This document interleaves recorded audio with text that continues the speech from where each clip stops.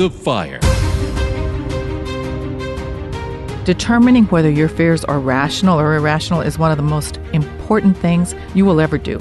Rational fear can be, like you said, productive, and it can serve us and others well when it's channeled properly. Right. The quality of your life and the quality of the life of your family and society depend on you making that distinction between rational and irrational fears.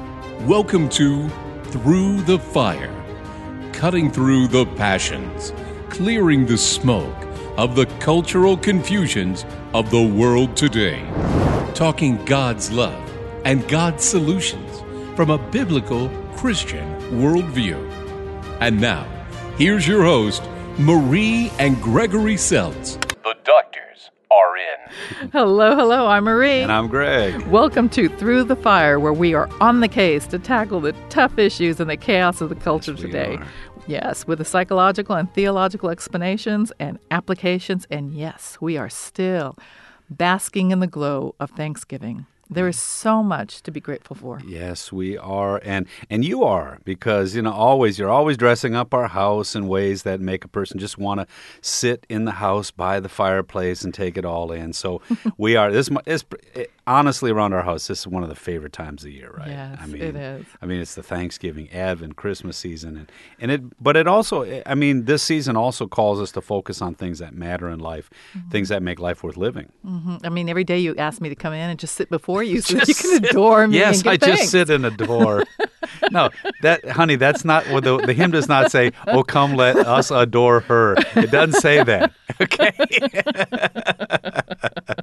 Okay, we're already off track. I know. Okay. Every time. Okay, let's get back to it. Get back to it. But seriously, you found a couple of articles this week that you ran across that really made me, in particular, want to discuss this topic of irrational fear on today's podcast. Okay. You know, our young people, actually people of every age, are becoming overcome by fear. Often, times they're irrational fears. And we're being encouraged to check out or to go it alone or to isolate, as if that's a modern or more enlightened way to deal with our problems. And, it's completely at odds with the faith of family and community and the focus that the Bible would advise us to do. I mean, even in psychology, we would never, ever advise someone to check out, go it alone as a good strategy for mental health. I mean, what's going on? Well, first of all, Maria, I think you're right. I mean, I think it's an unhealthy I'm always movement. right. Well, are we back to that? Are we singing another hymn? What are we doing here? Jeez. Yeah, we got a different hymnal. But you're right. We'll talk about that later, too. Go ahead. There is. No, there is. There's an unhealthy movement in our culture. And the sad part about it is I think it's organized. I think people are being egged on, again, from people who are in charge of politics, of the day, the media narratives of the moment, and even the entertainment industry that we consume. And I do think it's a control thing. I think that's why they're doing it, but that's a program for another day. Mm-hmm. But it is all fear-based, and it's destructive not only to a healthy personal life, it's destructive to our culture as well. So, I'd ask, are we willing to bask in the state of irrational fear, or are we going to return to living lives that are courageously free, free to do what's right without fear, free to do what's right in the face of fear? So, yeah, you were talking about these two articles, and the first one is by Dennis Prager. He wrote the article called "Fear is Deadlier Than Viruses," and then there was another one, and this is the one that really got to me, by Aaron Elmore, and it was titled "The Child-Free Movement." Yeah. Yeah. I do want to go back and just reiterate what you said, because I really like that. Are we willing to bask in irrational fears, or are we going to return to living lives that are courageously free? Free to do what is right without fear, or free to do what is right in the face of fear, right? Prager got it right into the heart of it, didn't he? Yeah, he did. He did. Yeah, he talked at length about the fears that are presented to us every day and how they tend to overwhelm us, or they can overwhelm us. I mean, he admitted that while love and hate are very strong emotions, he personally believes that fear, especially irrational fear, is the strongest, most harmful one of all. And, it can motivate us to do things that we never even imagined we could ever do. Yeah, you're right. And, that was hard for him to admit. He just thought about love and hate as the most powerful emotions. Mm-hmm. And he finally said, no, after this last year with COVID, it's this irrational fear. Mm-hmm. So that's what we did see with the COVID-19 stuff. But I think, again, it's getting worse, if you can imagine that. Mm-hmm. And that's what the second article is talking about. It's going to the heart of society itself. The child-free movement is going after girls. girls especially, but it's also going after boys too, trying to convince them that going childless is the best response to the fears we face today. And that toxic remedy is the craziest thing I've heard of it yet. And even in my mailbox today, I got 2 more articles talking about this happening. It demonstrates, again, the power of irrational fear.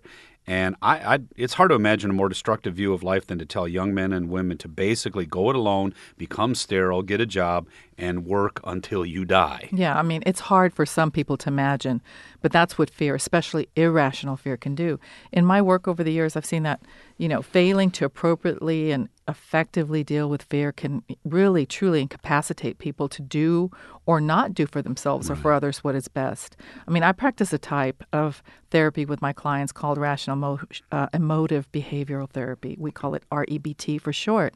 Okay. And it's about 70 years old. And this helps them to identify rational and irrational thoughts. And and the reason it's so important to identify irrational beliefs and negative thoughts is because there are patterns of thought that we each have, and these can lead us to emotionally based decisions and emotional behaviors. And these can lead to real troubling things that we're seeing so much of today. It's very prevalent. I mean, our emotions and behavior are strongly influenced by how we think. So we have the ability, though, to change our thinking, and in doing so, change our behavior and our emotions.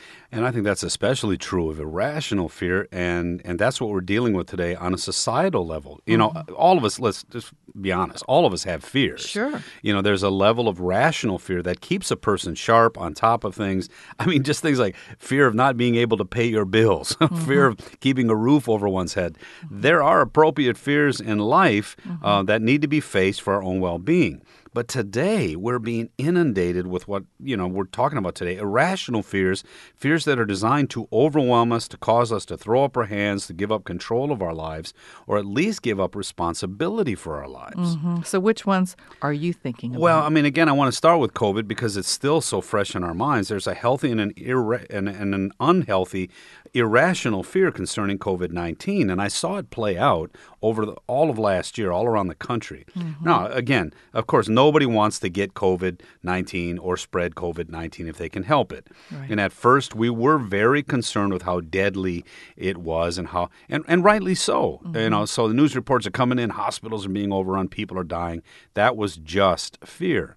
But with time and investigation, we found out the virus was deadly to a certain group of people and not so deadly to most others. In truth now, this is the way it is. The virus had a 99.8% survival rate for those under 70 who are generally with good health, and a 95% survival rate for those over. So it was more deadly to people who were older.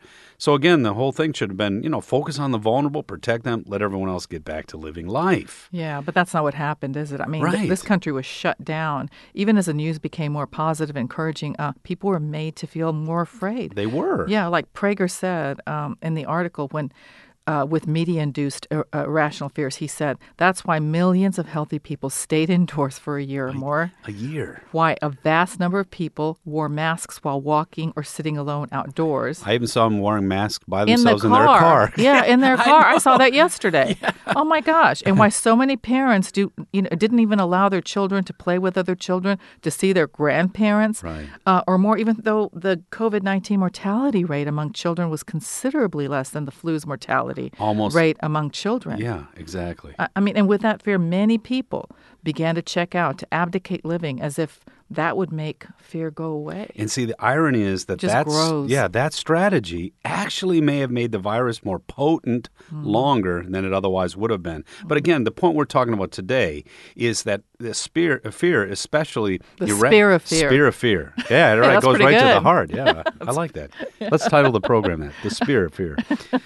But what it can do, what that emotion can do, and that's why the article by Aaron Elmore is even more alarming to me, because our young people are now being seduced by the same ruling class elite to become, now think about this, voluntarily childless. Yeah. Young women are especially being targeted, convinced to have physical sterilization as a desirable response to the horrors of the world. And again, what are those horrors? Global warming, economic disparity, COVID-19, things like that. But yet they're being asked to abdicate their God-given gift of being able to have children, to grow a family with a committed spouse, to get a job. No, what are they going to do? They're going to just get a job, go it alone, and then die, as if that's the solution to the mammoth problems we face. Yeah, I know. I mean, Elmore rightly pointed out that people are being seduced by this irrational fear with hype that this action makes one more free and powerful when it actually makes a person more powerless and more hopeless in the end. Right. I mean, she too points out that the difference between rational and irrational fear is important. Maybe we should define that better right now. Yeah, and I try to keep it simple. I would just say rational fear is a fear that deals with a real imminent threat to oneself, and a rational fear seeks a response in things that are reasoned, measured, and enduring. Now, irrational fear is magnifying that healthy self-preservation response beyond credulity. I mean, magnifying both the threat and the response beyond anything credible. So, for example, a person may be afraid of water, and if you're in a tiny boat on a large body of water in the middle of a storm, well, fear of drowning is rational. But if you're in a bathtub, that may be overflowing, that fear would be irrational. I mean, what do you think? No, I think you're right. I think your explanation and definition were spot on. I mean, so we can see, read. Can I get that in writing? No. I'm afraid. That word spot on fear. comes up, but it generally is not a good thing for me, folks. I know. I seldom agree with you.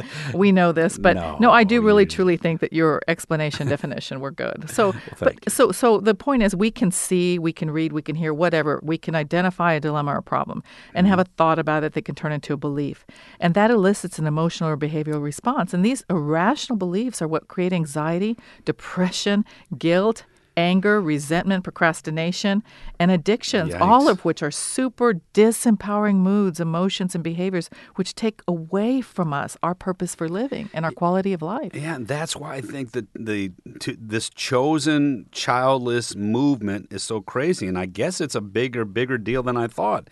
I mean, think about it. There's one command in Genesis that's never rescinded in spite of all the apocalyptic talk to the contrary. It's God's command to Adam and Eve, and it says, "Be fruitful and multiply and fill and subdue the earth, have dominion over the fish of the sea, over the birds of the heavens, over every living thing that moves on the earth." And when you think about it, that's really God saying that's what it means to be alive. I mean, be alive. Love and cherish the world the way I love and cherish you, and extend my love by having and raising children to know and do the same. And the childless movement not only exaggerates the problem, it abdicates life as a solution to the problem. That's just crazy to me. So what you were saying is that even if there are some issues that are credible threats or the cause of real fears, our solutions can tell us whether we are dealing with them rationally or irrationally. Yeah, I think so. Not only thinking about, are you having irrational thoughts, but what are your solutions? Think about those two, because that can tell you whether you're overreacting to something. So I think you're right. People may be concerned about caring for the environment, but when we have all these people say the sky is falling, give me total control of your life, and these proclamations by politicians or pseudoscientists, when they tell you something crazy like that, just understand that's irrational. Or when they say, don't get married, don't have children, just be a cog in the machine, retire and die. I think it's, like I said, I think it's beyond irrational. Yeah. I mean, again, I agree with you. Okay, I got to stop. 2 times, 1 program. Okay.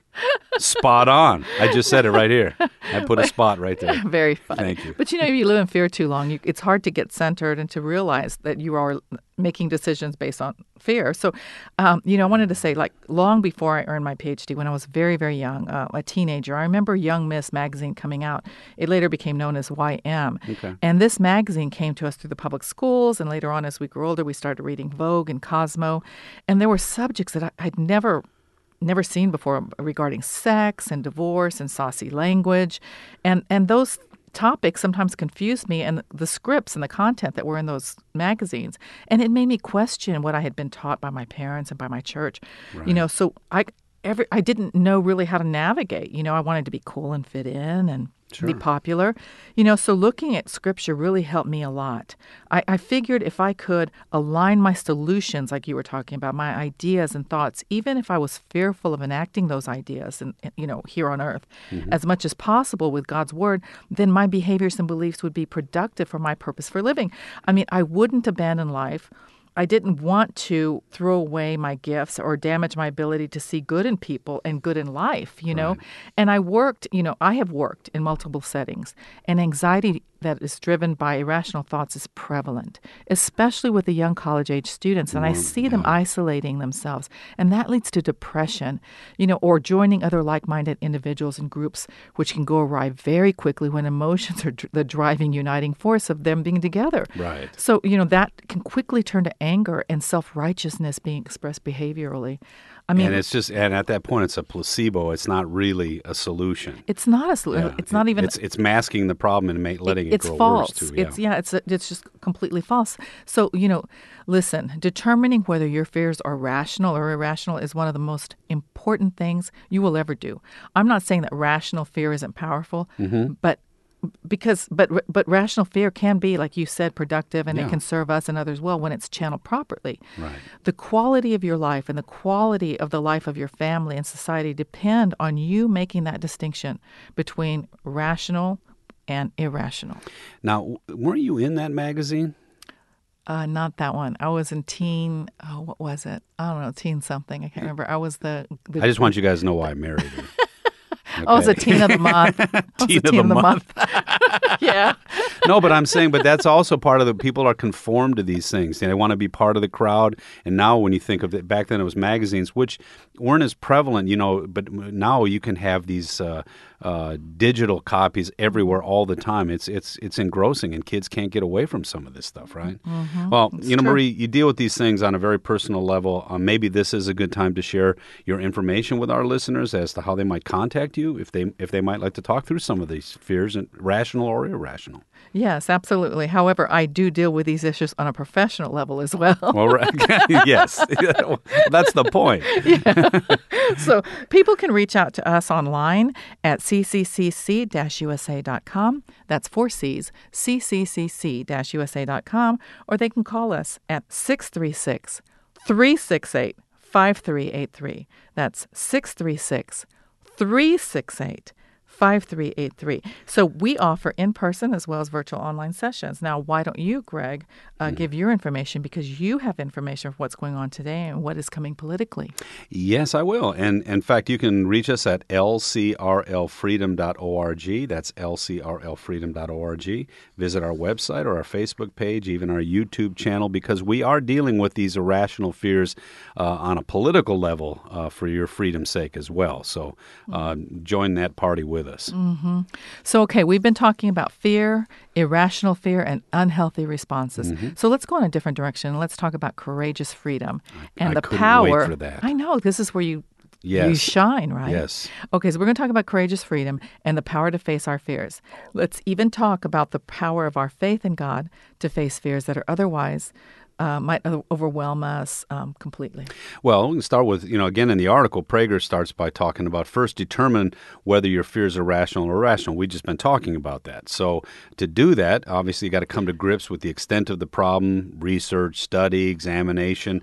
But I'd like to say it this way. First, face your fears. And seek ways to deal with them with knowledge, with courage, and with faith. And so there are all kinds of strategies, I guess you could say, as to how you might do that. Mm-hmm. So you're not suggesting that they run away from their fears. Do not run. Not to a safe space. Yeah, please.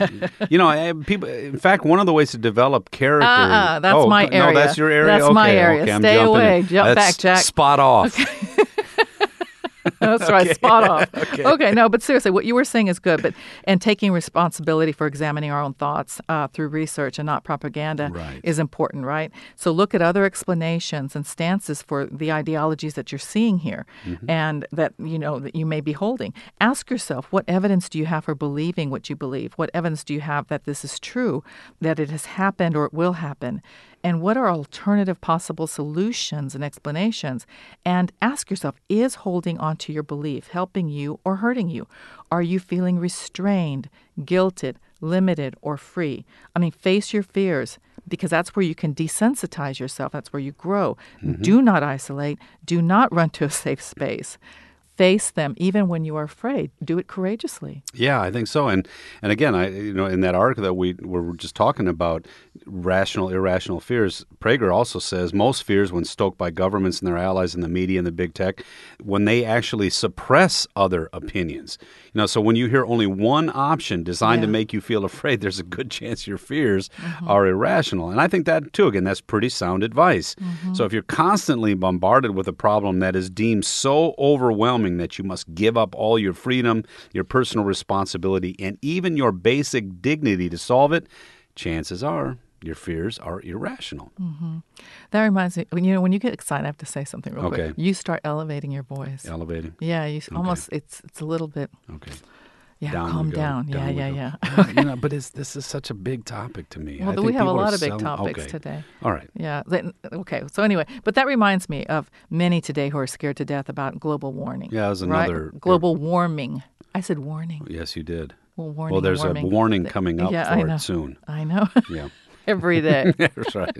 But I think that Aaron Elmore's quote from Al Gore in January 2006 that stated unequivocally that the world would end in exactly 10 years, right? So we should be gone already. This is people. 2006. Yeah.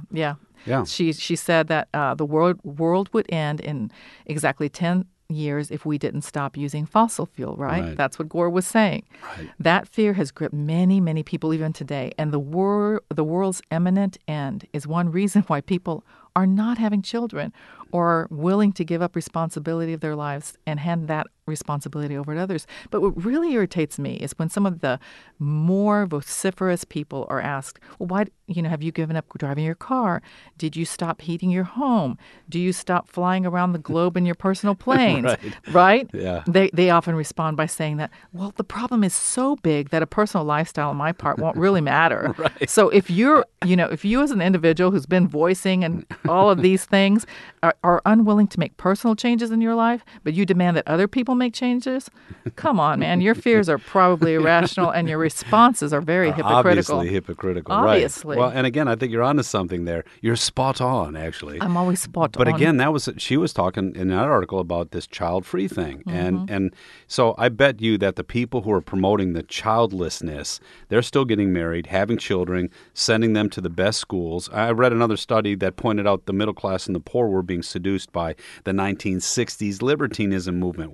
They were kind of encouraged, have sex with as many people as you want, have children out of wedlock, get divorced, be fatherless, in terms of fatherless families. But the upper class at the same time, this report said, were still telling their children, even dictating to them, the traditional get married lifestyle, have children, work hard, that type of thing. So again, when personal responsibility is abdicated, your fears are dictating an irrational response too.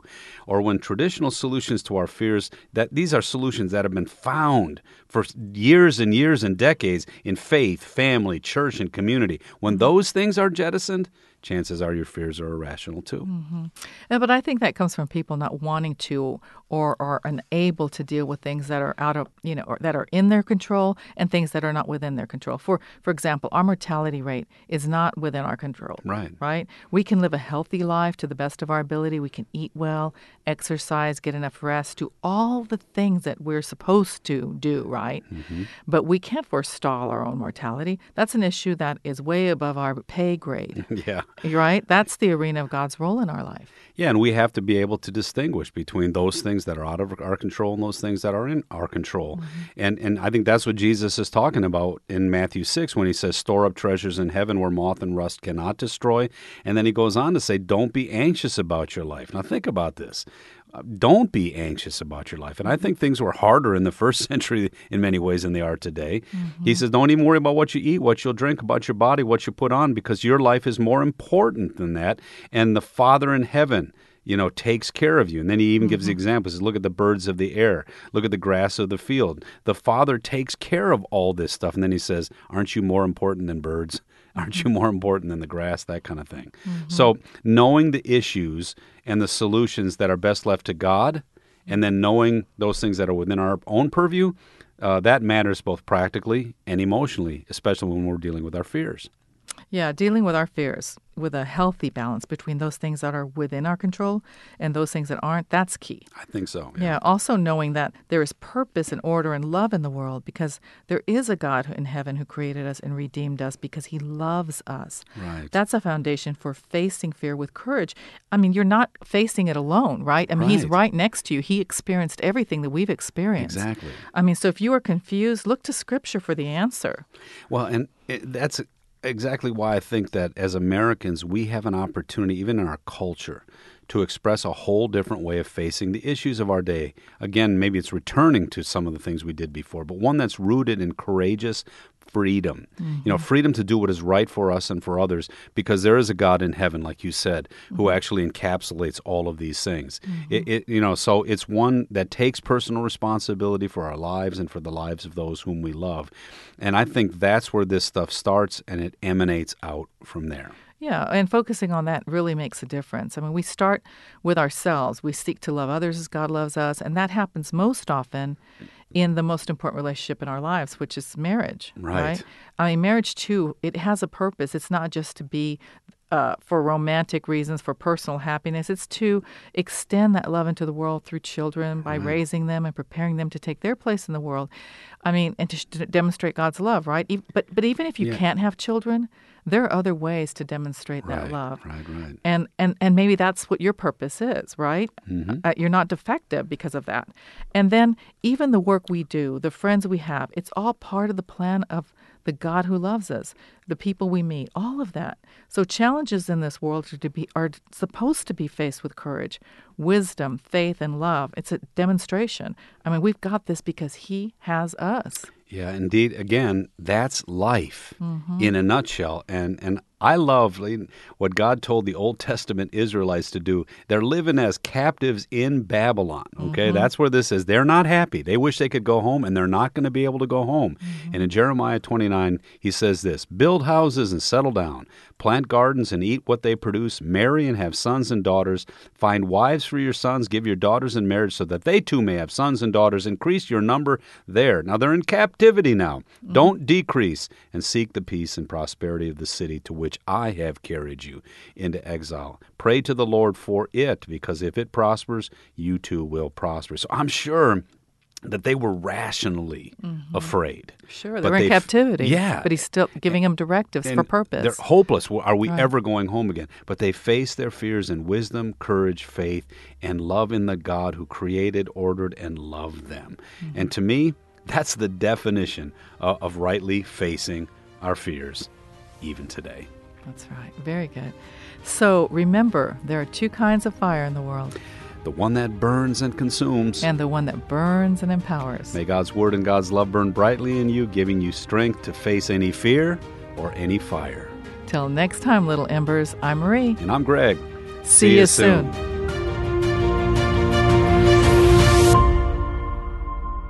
Through the Fire is a production of Family Vision Media. FamilyVisionMedia.org.